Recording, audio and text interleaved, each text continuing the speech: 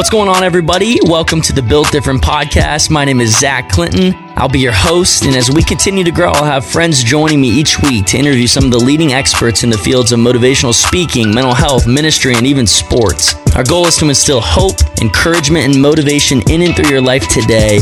And our prayer is that after each episode, you'd be more equipped and encouraged to look, love, and live more like Christ from the inside out. That's our definition of what it means to be built different. So I hope you're ready. You better buckle up. Let's roll.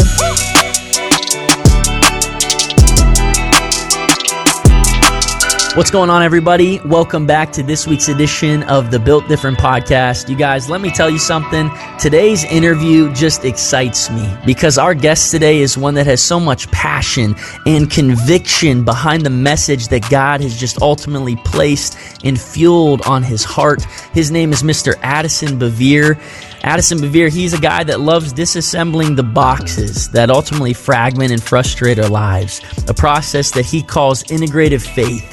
He's the author of Saints, the co-author of The Holy Spirit, an introduction. He's also the co-founder of Sons and Daughters. He serves as the chief operating officer of Messenger International, which is a discipleship organization that impacts millions of people in nearly every country. He and his wife, Julie, have 4 children, and they currently live in Nashville, Tennessee. But most recently, and what we're going to talk a lot about today and unpack, is he's the author of his new book that he recently released this past April, titled Words with God, Trading Boring and Empty Prayer for Real Connection. And just to give you guys a better understanding of what this conversation and what that book is all about, I'm going to read you guys just a short bio that's attached with the book on his website. He writes, "Let's face it, for most of us, prayer's a struggle. We know we should pray, right? Deep down, we have some sense that it would be good for us, that it would help us be more grounded and more connected to God. However, in the busyness of our hurried lives, slowing down to pray can often feel like a cosmic waste of time. We start asking questions like, do our prayers even matter? Why does it often feel like there's no one on the other end of the line? What, if anything, is truly happening when we pray? Or are we having words with God or just words with ourselves?"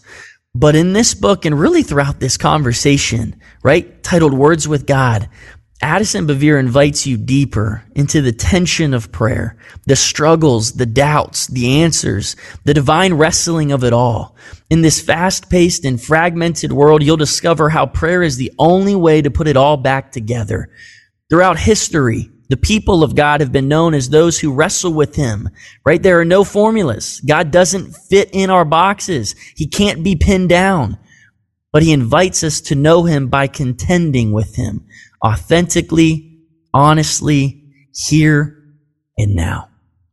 My friends, this conversation is one that's just raw. I mean, we're going back and forth, and I absolutely love, again, just the energy that Addison brings, but I also love the vulnerability in which he shares. I've already read this book, Words with God, and let me tell you something, it has truly impacted my life.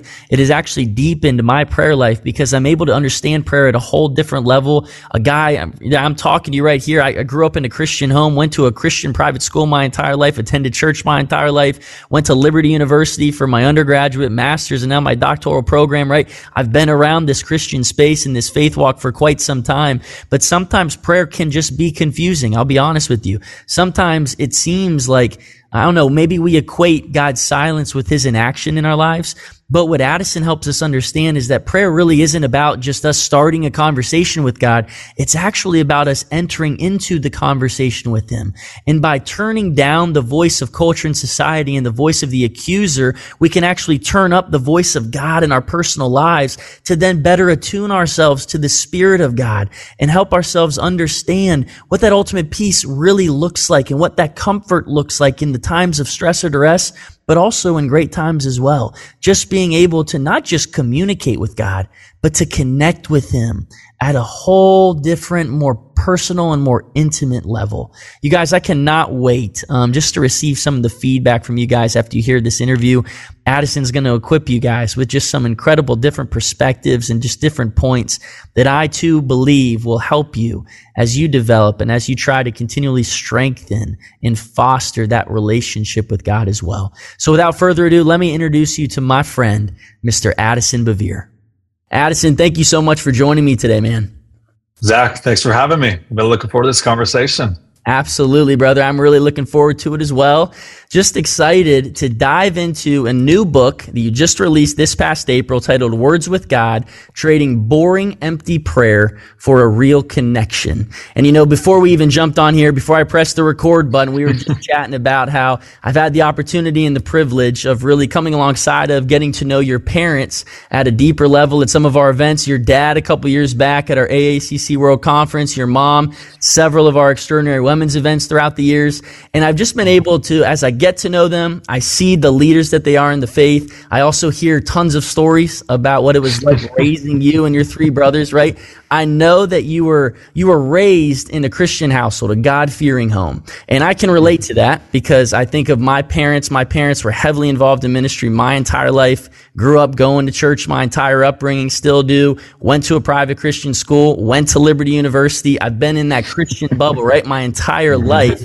But this conversation about prayer that we're going to engage in today, I think is something that is so needed and so necessary because a lot of people miss the mark. Like they don't understand it. And so for you, Addison, I know that you're very open. You're very vulnerable in the first couple chapters of your book, which I really appreciate. You talk a lot about how difficult life was to manage, how just out of control it was. There was a lot of busyness going on. When was it, though, for you? This is kind of my first question for the audience. When was it for you that the heart for this book was really sparked within you and just this deeper desire and longing to be connected to God? Yeah, thank you, first of all. Yeah. Zach, it's good to be on here with you, and thank you for the kind words. Man, I would say it's multifaceted and it's progressive. I think for many things in our lives, we can look back at singular moments and be like, yes, it happened in that moment. But so many other things about us in our formation, it's the cumulative effect. Mm-hmm. There's this tipping point. There's a series of moments, and they come together to create a moment. And that greater moment, it really does feel like just a combination of a lot of other moments. But for me, it did happen in the midst of a season. You read the book. Yep. where I was navigating insomnia. And it was 5 years, man. 5 years of not being able to sleep. 5 years of living in a perpetual fog. And it was in this season where I felt completely abandoned by God. I grew up with amazing, God-fearing parents. I grew up in a very Christian world, a Christian-oriented world. But I would say some of the cheap ideas of God, of prayer, that maybe were borrowed. Like maybe they're not necessarily cheap in themselves, but they were cheap to me because they were borrowed. Yeah. They were lacking in this season. And I learned that there are some truths about God that only become real when we pay the price of making them our own. And it was in this season that I exchanged ideas of God for a true understanding of God's nature and God's character, and how that works itself out in my life and in my pain and my struggle and my pursuit of purpose. And so in this particular season, I was doing a lot of great things on the outside. I was winning. As I write in the book, I was failing successfully as my interior life disintegrated. And I was trying everything. I was taking all the stuff. I was implementing all the great routines to try to navigate this obstacle of insomnia. And nothing was working. But bro, I figured something out, that God has a way of not delivering us from a thing if he knows that thing is ultimately going to deliver us to him. Wow. And in so many ways, I thought prayer was just another thing to master, to figure out, to get to whatever is next. I didn't realize that prayer is the journey into the heart of God. Like God doesn't need us to pray so that we can figure out what to do next. God needs us to pray so we can encounter the reality of who he is. And from that place of connection, intimacy, we come to know what to do next. And my approach to life was, God, just give me the answers. I would never have articulated it like this, but my approach to life was, God, give me the answers and get out of my way. Tell me what I need to do so I can be faithful, so I can be good, so I can be true, so I can live a life of purpose and meaning, like all good things, so I can find peace. And God's like, no.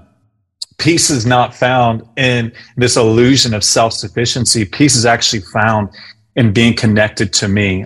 It's not found in having all the answers. It's found when we're in tune with the one who is the answer. Wow. And it was in that season that I realized that prayer really was the part of my life that had to transform in order for me to cope with and make sense of the pain and the tension and the hope and the promise that God had spoken over my life.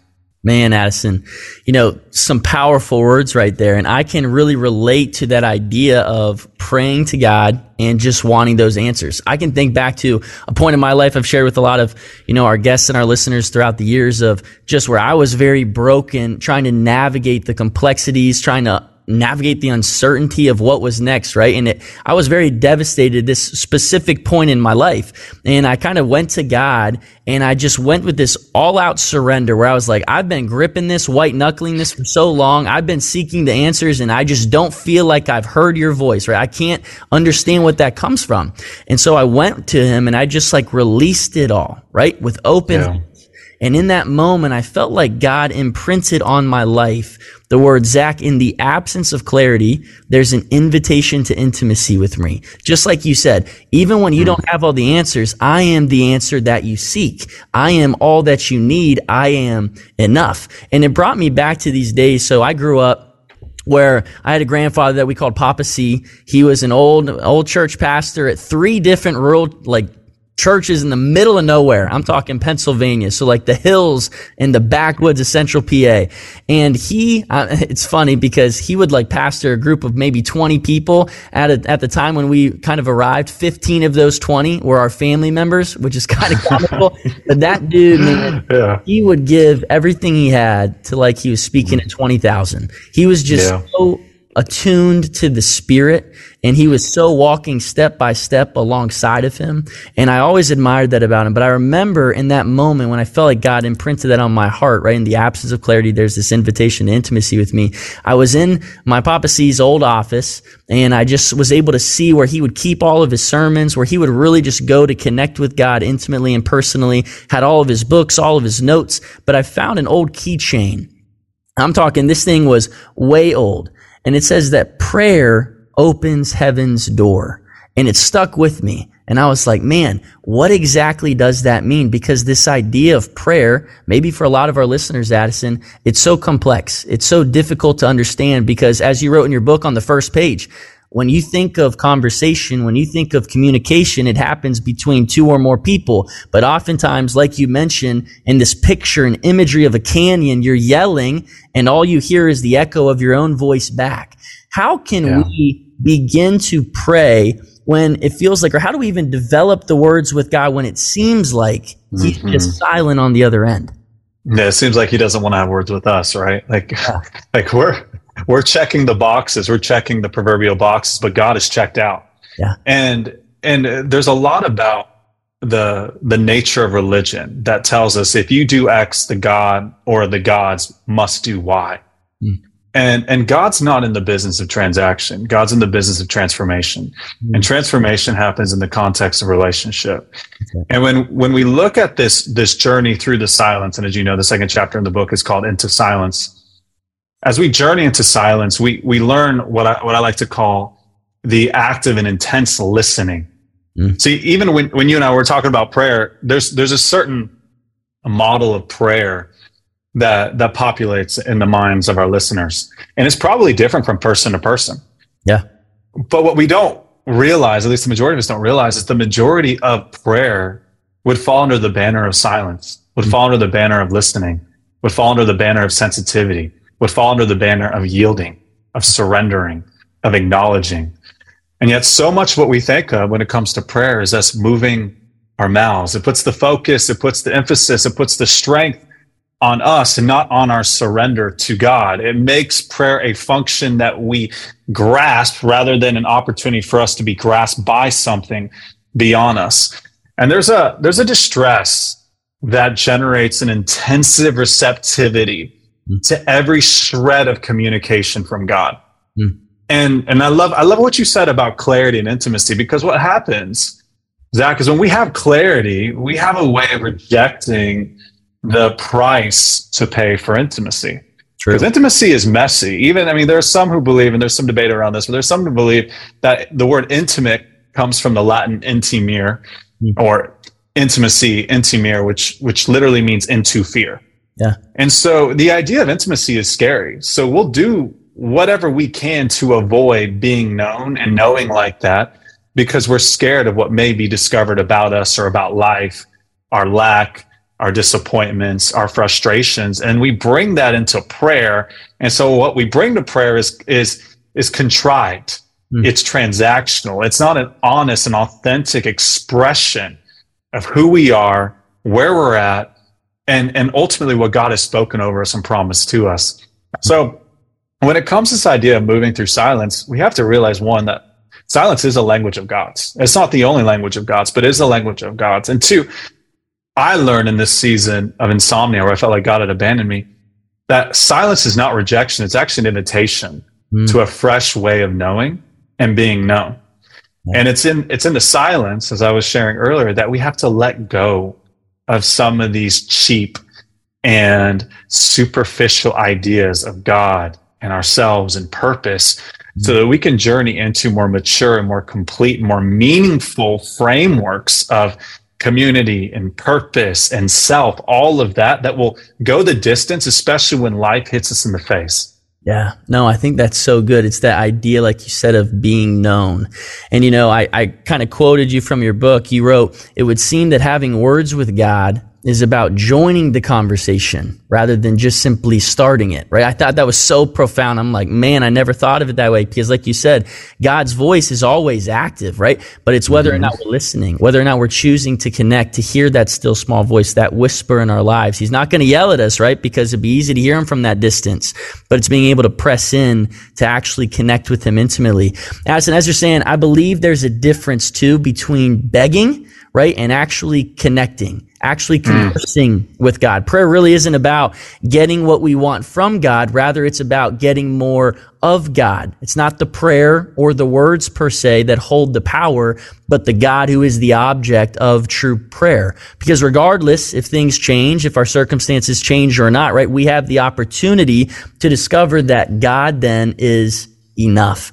But yes, it's easy to say, it's a lot harder to do, right? And so I was looking up some statistics here for a second. It says that, Christians here, I'm talking about Christians pray on average 15 to 30 minutes per week. Yet we watch over 3 hours of television per day. That's mind-boggling, right? First and foremost. And there's obviously an incongruence. What I would ask you, Addison, as we've already stated, in knowing that prayer is very important, in knowing that it's the pathway to peace and comfort that we ultimately seek, why is it so difficult for us to pray? Yeah, I think there's a few reasons why. One of them is fundamentally we don't understand what prayer is. So there's even the way we quantify prayer is not a true nod to the robustness of prayer and what all should be included within the folds of prayer. So when you look at something like 1 Thessalonians 5:17 and Romans 12:12, where Paul says, "Pray without ceasing," how in the world would our idea of prayer be possible to do always? Yeah. There's no way. But if we do take what Paul says seriously, then we have to believe that the life of the Christ follower can become one mighty integrated prayer. Which causes us to take a step back and be like, okay, so what is this prayer thing really all about? Yeah. What does it mean to join the conversation and not just start it? Like I think of Psalm 29 and this description of the voice of the Lord and how the voice of the Lord is moving across the earth. And you mentioned that. And you mentioned 1 Kings 19 with the still small voice, how that's actually translated, like how it reads in Hebrew though, it wasn't the fire, right? It's thin silence. It's thin silence. Like literally it's thin silence. That's how God met with him. When Elijah was having this existential crisis, that's how God got a hold of him. It was in the thin silence. And so, first of all, I would say we need to change our idea of prayer. Yeah. And we need to realize that prayer is an invitation into a state of constant communion. But this can't happen unless we embrace what I call like the two parent types of prayer. Like I put all types of prayer, and you read the book, into two. The first part I would say is quality time. Okay. The second type would be conscious time. So we look at the life of Jesus. Jesus lived in a way like John describes in John 5. Jesus saying, "I only do what I see the Father doing." He lived in this way where he was connected to God by the Spirit of God, where he was able to live and work and whatever he was doing, like Paul writes in 1 Corinthians 10:31, whether you're eating or drinking, do it for the glory of God. Like he lived with this awareness of what God is doing in that moment. So much of prayer is awareness. It's sensitivity. Like, God, what are you actually doing in this moment? Yeah. I don't want to build my agenda. I don't want to just rely on my strength. I want to be sensitive to your Spirit. This is why Jesus told him in John 16, he says, it's better for you that I go away, because you have an external example right now. You have something that is, in a sense, at arm's length. But when my Spirit comes, the Spirit of Jesus, right? The Spirit of God is going to intermingle with your spirits. And what is external is going to become internal. It's going to become a part of who you are, and your responses, your reactions are going to be able to reflect the heart of God in a way that they just can't right now, because this hasn't gotten down deep into the depths of who you are by the Spirit. And so we have that. We have conscious, which is what I would call like prayerfulness, awareness. And then we also have quality time. So you have conscious time, you have quality time. Quality time would be when Jesus was stealing away for hours, an entire night before he appointed the 12 apostles, where he would steal away to the quiet, to the desert places. Like that's important too. And the two feed each other. The problem is we only define prayer really as the one, the quality time. And the quality time is essential. People ask me all the time, like, how much time should I spend in my closet? How much time should I spend in quality time? And I tell them, you actually won't know until you try. And it's going to ebb and flow with seasons and with needs in your life. And that's okay. Again, this is not transactional, it's relational. But what'll happen is if you practice both quality time and conscious time in prayer, if you invite God into every moment of your day, and you don't view this as just you moving your mouth and saying words, but you also living with this awareness and expectation that God truly does want to be a part of your life, your conscious time with God is going to feed your quality time, and your quality time is going to feed your conscious time. And both of them will be strengthened, and both of them will become a more necessary part of your everyday life. No, I love that. Quality time and conscious time. I think that's so powerful, just to be able to think about, to picture kind of practical steps to be able to actually engage in this connection, this deep, intimate connection with God. In your book on page, let's see here, 57, you talk specifically about, you actually are quoted saying, people tend to abandon the idea of God, though, when they feel abandoned by him. Then you said, if I use one word to describe what keeps us from reaching out to God, it would be our pain, right? And you're talking to somebody, I work in the mental health field, I'm a counselor by trade. So you talk about actually being able to help people reflect and understand the journey that they've experienced through pain. I also read a quote by Richard Foster that he wrote in his book. He says that the biggest deterrent that he believes to an active prayer life is the belief that everything has to be right before we come to the eyes of God, right? So that understanding, can you help us just kind of dive into that? Why is pain so difficult, and why does it separate us from that constant communion with him? Yeah. Well, I think it's, again, going back to how we view pain, and you as a counselor, you understand this. Pain isn't wrong when it's necessary. Pain is a locator. Yeah. Pain identifies what is wrong so it can be surrendered to what is right. That's right. And so if we're not honest about our pains, we're actually going to be set up for a more confusing bout with pain. But when we're honest about our pain, then we're able to move through our pain and understand what that pain is about, what it points to, what it promises. And this is a part of what Jesus is getting at when he said, blessed are those who mourn, for they will be comforted. Like the people who move through pain and are honest about their pain and surrender the pain and don't allow the pain to become a source of dislocation and a source of shame, because again, pain speaks to problem. Like something isn't right. Right. And when we feel that, we're like, well, maybe I'm not right. And because I'm not right, maybe I should be shameful about who I am. Right. And because I should be shameful about who I am, maybe I should separate myself and isolate myself. And when I look at, as you were sharing this, what came to mind was Hebrews 4. I'm actually going to pull out my Bible. Yeah. I've got it right here. So I'm going to pull it out because it's, if that's okay, well, I'll take a moment because I actually want to read this because it's very specific to what we're talking about. This is Hebrews chapter 4.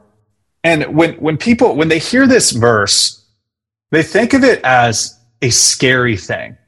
Like, oh no, like God's coming to judge me. But really, like, listen to the context here.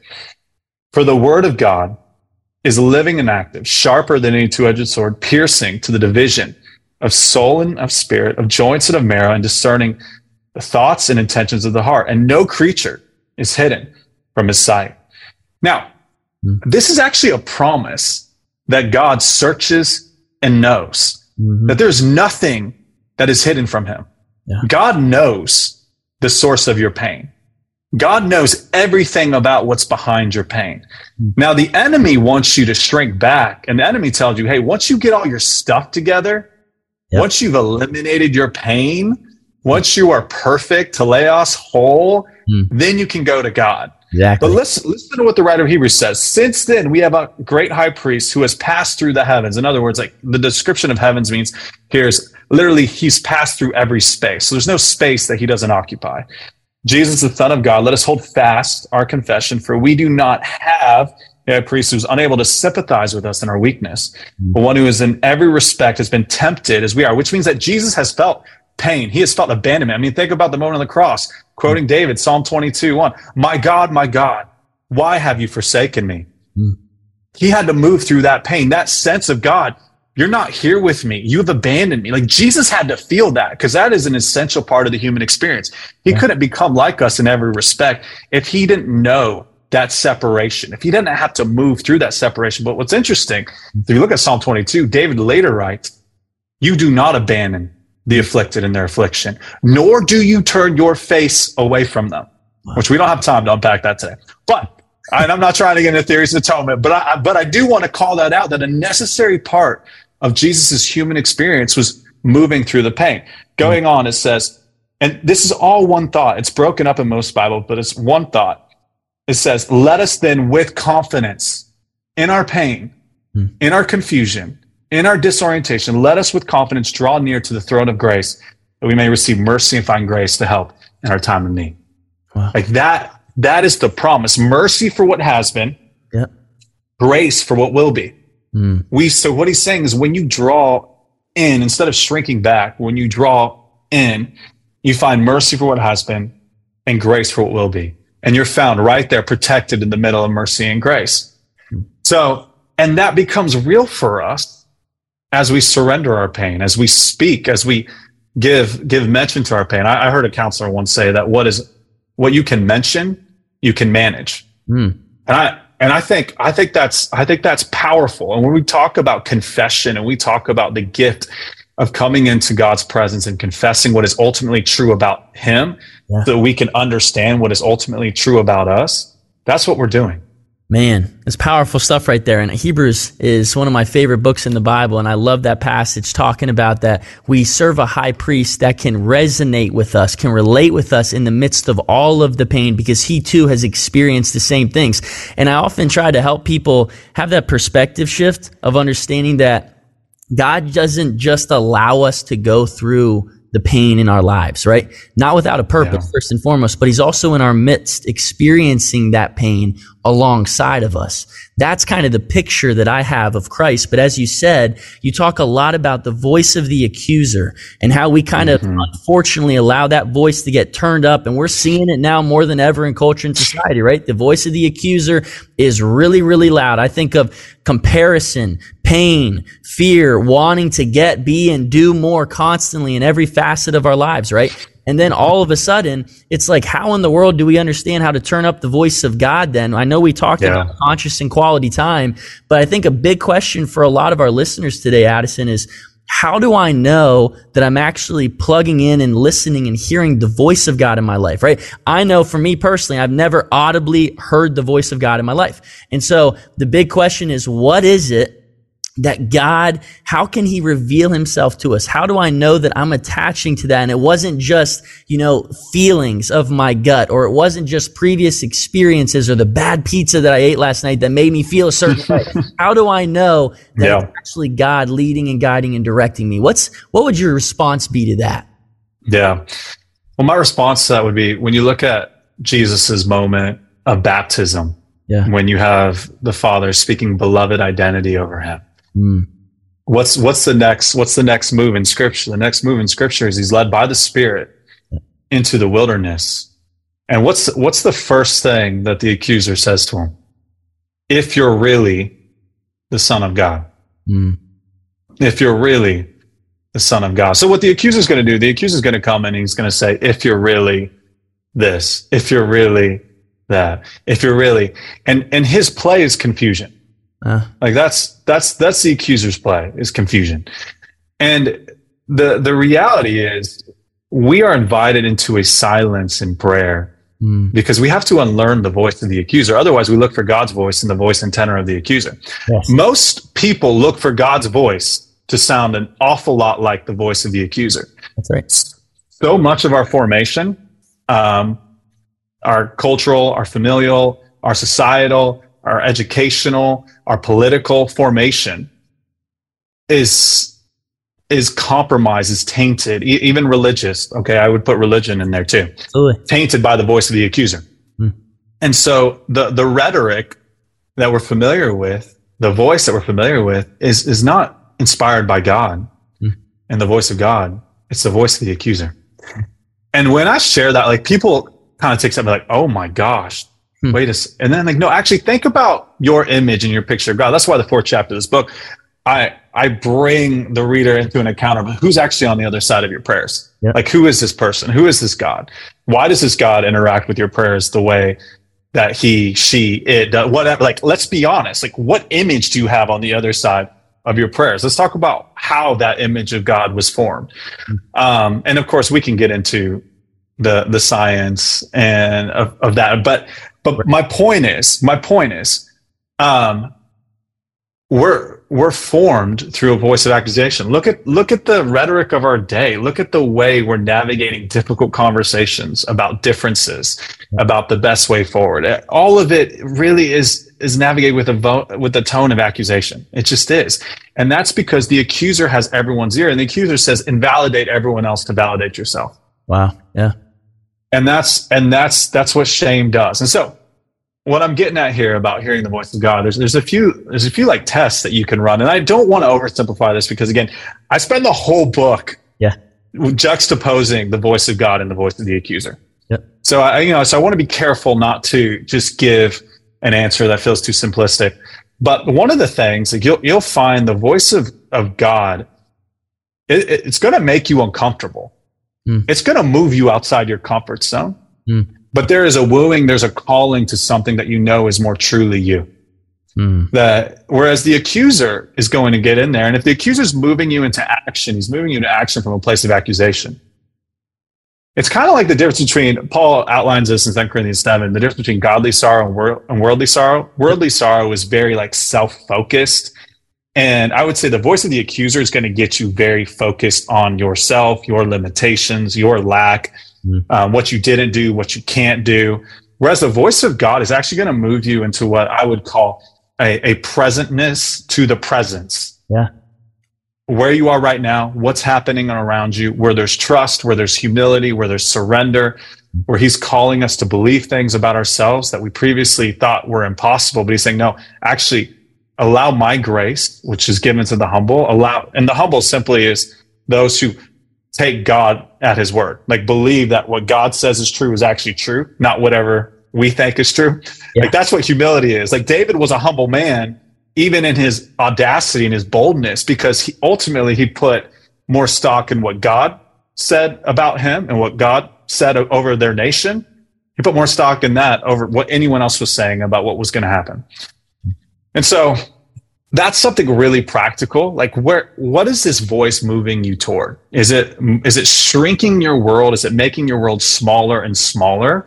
Or is it opening you to places of faith and promise that require you to step out, but not step out to validate yourself, but to step out from this place of obedient surrender because God's asking you to go on this adventure with him?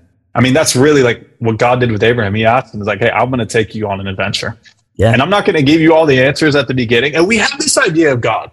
Like, God gives people all the answers at the beginning. And I'm like, yo, there's really no precedent in scripture for that. And yet somehow, I don't know, it's just the Western mentality of like purpose and calling. Yep. We get so mad when we don't have all the answers for the rest of our lives. And this is what I tell people. With my life. Yeah, exactly. I know. Like this is the best, this is the best answer I love to give to people. A couple of things. Number one, and this affects how we pray, but Proverbs 20 verse 5 says, purpose in the heart of a man is like deep waters. And it's an allusion to a well. And with a well, you go back and you draw again and again and again and again to drink from it. You don't draw it one time. It goes on to say a man or a woman of understanding will draw it out. Like, so it is an ongoing journey. Purpose is something that is drawn out. So purpose isn't something that's discovered in a moment or even a season. I would say it's cultivated through a lifetime of discoveries. And this is because we can't handle the scope of the purpose that God has for our life. I just want everyone to like feel a release right now. Yep. There's that movie, A Few Good Men. I don't know if you've ever seen it. Have you ever seen it? Yeah. Have you seen it? Okay. I haven't actually seen it, but there's a scene that is so quotable and memeable that I know it. And I've watched this piece of the movie because I was like, I want to understand the context of this line. But basically where the older senior officer yells at the punk lawyer who's Tom Cruise, punk lawyer, younger officer, he basically yells, "You can't handle the truth." He's like, "You want the truth? You can't handle the truth." Right? And he yells it. I feel like God is saying, like, to us, like, y'all are demanding, like, you want to know the truth. You can't handle it. Yeah. Like, you honestly, like, you can't handle, but I'm preparing you to handle it. And so anything that feels like I'm hiding it from you, I'm hiding it for you. Because the day's going to come when you will be ready to say yes to it. But let's just focus on what saying yes means today, right now in this moment. And by doing so, it's actually going to prepare you for these other things. And that goes back to being present to the presence of God in this moment, and being present to the presence of the people around you, because that is the pathway forward into purpose. Man, Addison, that is so powerful what you just said. If he is hiding it from us, he's ultimately hiding it for us. And then you ask, the difference between the voice of the accuser and the voice of God is, which way is that voice pushing you toward? Which direction is it moving you toward? Is it moving you toward one of self-centeredness, or is it moving you toward one that's ultimately helping you understand a truer version of yourself for which God has created you for? I love that idea. And as you're talking about presence, and we're here with Addison Bevere going over a new book that he just released back in April titled Words with God, Trading Boring, Empty Prayer for Real Connection. On page 47, you talk about a prayer circle.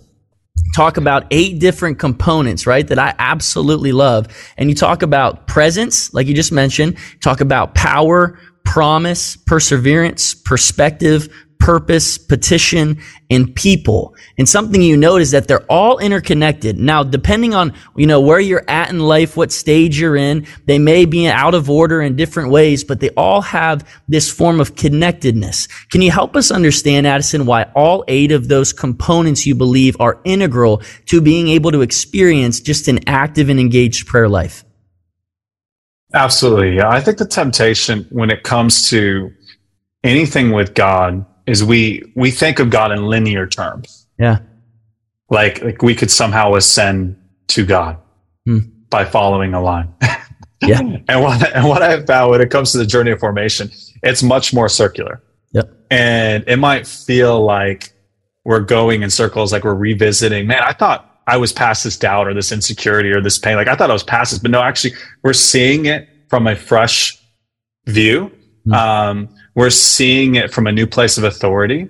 We're seeing it in a new season. And because of that, there's new opportunities of freedom and potential to be unlocked through that experience, right? So when I call out those 8 words in the book, and I'm even intentional in the book not to make the book, like I say in there, like I didn't create an 8-word framework in this book. But in this book, you're going to see how these 8 words, how they work with each other, and you're going to see this dynamism amongst them and how they come together to create fresh expressions in different seasons for specific purposes.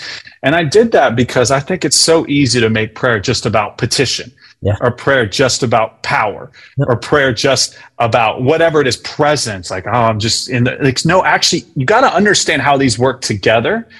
And that's where we go from this mentality of prayer as something I do 15 minutes a day or 20 minutes a day or whatever, to something that really can become a way of life. And it's funny that you bring up the circle. I'm actually doing something now. I included in the book, I don't know if you saw this, I put my email in the book. Yeah. The back, so the back of the book, I put my email in there, and my editor challenged me. She said, "Hey, people are going to read this book and they're going to want to keep going with you." And And I just believe God's giving you something to continue the conversation. Like, you've invited them in, and there's so much more. Can we please like pray into what it means to continue the conversation? Well, I didn't know what that meant. Right. And so I told her, I said, listen, I'm just happy. Like, I'm done with the book, like 2.5 years of work. Right. I'm like, I'm not, but I was like, let's do this. I'll just mention this is where I'm at. And I put my email in there, and man, it's been incredible seeing the way this is speaking to people. I had one guy, he's in his 80s. Actually, the last week I've had 3 messages from people who were all 65 or older. And because they all mentioned, one of them said, I've been following Jesus for 55 years, the other one 50 years, and the other 60 years. Wow. This gentleman, 85 years old, he wrote me and he said, I can only imagine what my life would have been like if I would have read this 60 years ago. Wow. And one of the other ladies, she said, she's navigating stage 3 cancer right now. And she said, I've never sensed the presence of God, like, in my life. Like, I've never felt a closeness to God. And she said, after reading this book, she's like, I feel a closeness to God. Like, I feel like I'm living in a prayer. And so God gave me some language about like prayer as a way of life. And so I'm sending out right now, I'm just sending out an email on Sunday evenings to people who have asked me to, and it's just something for the week ahead. So Sunday night, I'm sending it out. So it's funny you bring this up, because what I wrote for this Sunday is all about why I think circles are God's favorite shape. and the circular nature of prayer. And I actually quote Ortega and said, there are some things that can't be taken by direct assault. Yeah. They must be taken like Jericho. That's good. And like, what does it mean to take things like Jericho in prayer? And why does God invite us to that form of understanding and that form of purpose and that form of discovery? So, man, dude, that's some powerful stuff. Just an understanding. I love that the circle is God's favorite shape, and that idea of Jericho, right? Just being able, just the repetitiveness and continuing to draw nearer and closer. And I loved even you mentioned earlier about the well, right? Being able to go back and back and back and praying without ceasing. 1 Thessalonians 5:17, right? Praying continually, what that looks like in our lives. And you have given us so much that we can unpack and really just dive into. And talking with you, man, I could sit here and talk another couple of hours. Like, I've loved the book. I've loved this conversation. Thanks, bro. But man, I know that time is short, time is limited. So as we come to a close here, Addison, how we always love to close our episodes is kind of by leaving the door open for our guests to share a word that God has really placed on their heart for such a time as this. And today, who I'd really love for you to speak to, maybe someone who's listening that maybe hasn't, like you said, experienced the presence of God. Maybe they've prayed, right? They pray for meals, they pray before bed, they pray when there's like an imminent prayer request or something like that, but maybe they're just discouraged and they're disappointed. They're seeking, but they just don't know exactly how to do it, where to look. They feel distanced from God. Addison, what's the word that you want to leave that listener with today that would spark some hope, encouragement, and motivation for the road forward? Yeah, no, I think that's a great question. And as you were sharing that, I was praying and said, okay, God, what do you want me to share? What came to mind is John 4, the moment between Jesus and the Samaritan woman. And when the Samaritan woman figures out, okay, there's something special about Jesus, and that like he's some kind of holy man, she tries to engage him in a conversation about the best place to worship. And I love how he looks at her. He's like, come on, hey, the time's coming, is even now, when the true worshipers, they're going to worship in spirit and in truth. And bro, I've had these conversations, and I've experienced my own journey of 5 years of feeling like God had completely abandoned me. What I have found is in these moments where it feels like God has abandoned us, what God is inviting us into is actually to release the mechanism, release the framework that puts us in control of whether we're worthy or not to be a place where God comes and meets with us. Yeah. To release that. To humble ourselves before God and say, God, I don't get it. I don't have all the answers. I don't even know the boxes to check. Yeah.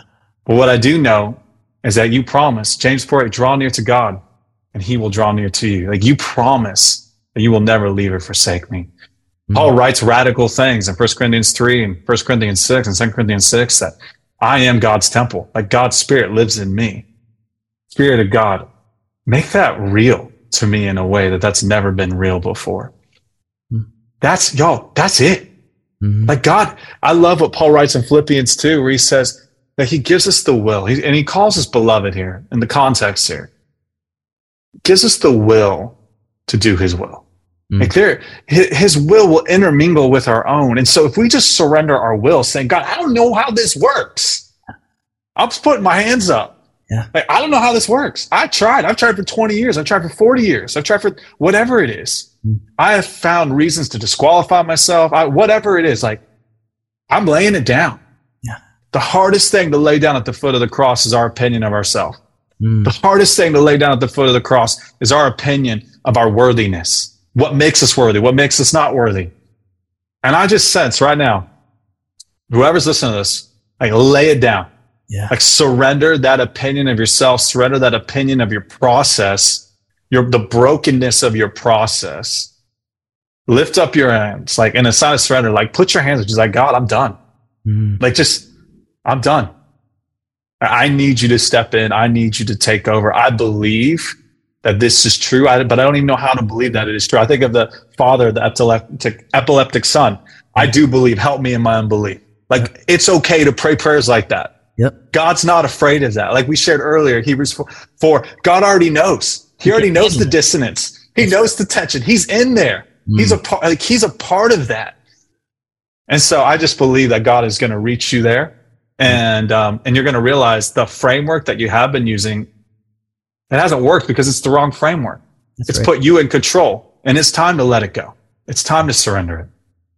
That's that perfect idea of submission and surrendering to the Spirit. Open hands, hands up, right? And in that idea of vulnerability is where all the power is found. Ian Bounds puts it this way: little prayer, little power, more prayer, more power, much prayer, much power.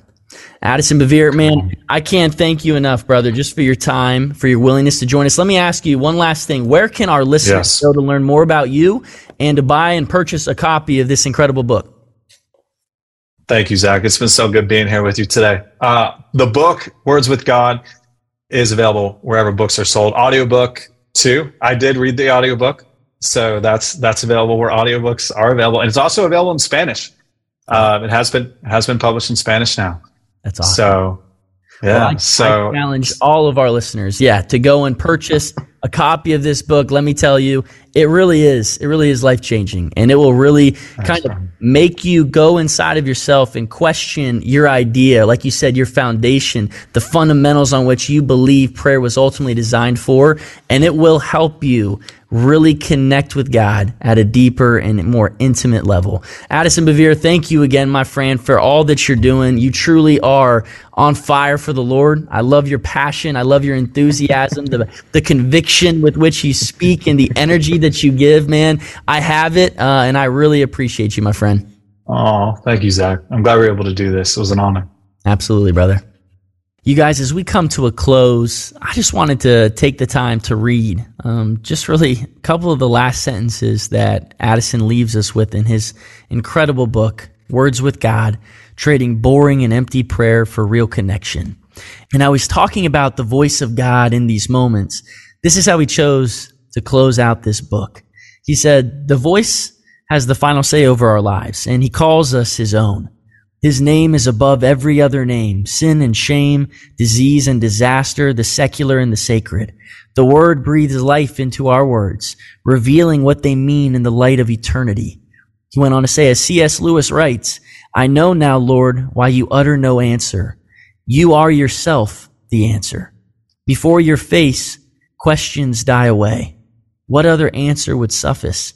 Only words, to be led out to battle against other words.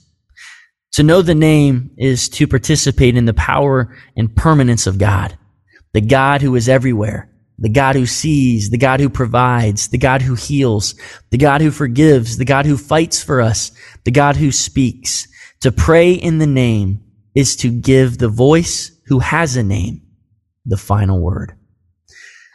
My friends, I don't know what season of life you may find yourself in.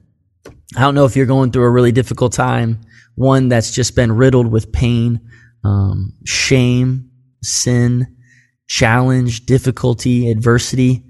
I don't know where your view is on God right now, but I just want you to know that He is right there in your midst, that He still loves you, that He is still pursuing you. He is chasing after your heart and your soul. And sometimes all we have to do is stick a foot in the ground and just do a 180 for a second to just see Him there, arms extended, arms outstretched, waiting to give us a warm embrace, to help us understand that even in the midst of the most trying and difficult times in our lives, He doesn't just allow those things to happen to us, right? He's a good Father that loves us. He wants to be in the midst of that, experiencing it with us. Jesus goes where He's invited, my friends. And my prayer is that today, after hearing this conversation about prayer and what it really looks like to build and to grow and to develop this intimate relationship with God and this connection with Him, that you would be willing to invite Him into the midst of your mess. He's not afraid of your doubt. He's not afraid of your discouraged spirit. He's not afraid of some of the challenging questions you may bring to Him. He's willing to embrace all of those things. He's already taken the pain. He's already taken our punishment. He's not afraid of our questions. He just wants us to understand that the blessing is in the clinging to Him, in the wrestling with Him. He is the answer that we seek. It's like I shared with you in the midst of that interview, in one of the most difficult times of my life, I felt God imprint that on my heart, on my spirit, on my soul. Those words, Zach, in the absence of clarity, when you don't have all of the answers, in the absence of clarity, there's an invitation to intimacy with me. You don't need all those answers, bud. I am the answer that you ultimately seek. My prayer today is that no matter what that looks like, there may be not even a structure to this prayer, right? That you just go to Him, that you have this conversation or this communication or this connection with God. I don't know what that may look like. I understand that may look like you yelling. That may look like you being upset. That may look like you bursting out in tears, crying out to God, but just understanding that He hears you, that He sees you. Like Addison was saying in Hebrews chapter 4, that we serve a high priest that can sympathize with us in all of our pain, because not only did He experience it Himself when He took on flesh, but also He experiences it with us in the midst of our pain when we invite Him into the midst of our mess. My friends, please help my buddy Addison Bevere in terms of getting this book. If you want it, please go look it up on his website. Again, it's titled Words with God, Trading Boring, Empty Prayer for Real Connection. You can also bulk order it by just sending a simple email to mail@messengerinternational.org, or you can call 1-800-648-1477 to get a discount on a bulk order. This would be just an incredible book that can just really impact and influence the trajectory of whether it's your church group, your small group, whether it's a Bible study, your company, friends, family, whatever it is, you guys. I'm telling you guys, it's a life-changing book. It will really help you not only get a better understanding for what prayer is and the significance of it, but it will help you as you continually try to develop and foster a real connection and a real personal and intimate relationship with God as well. So my friends, get the book. I'm telling you, it'll be life-changing. And again, we just cannot thank Addison Bevere enough for just his vulnerability and his willingness to join us today. As always, you guys, man, I love you. We love being a part of your life. I hope you guys have a great rest of your day. Thank you for joining us, and we'll see you next time right here on the Build Different podcast.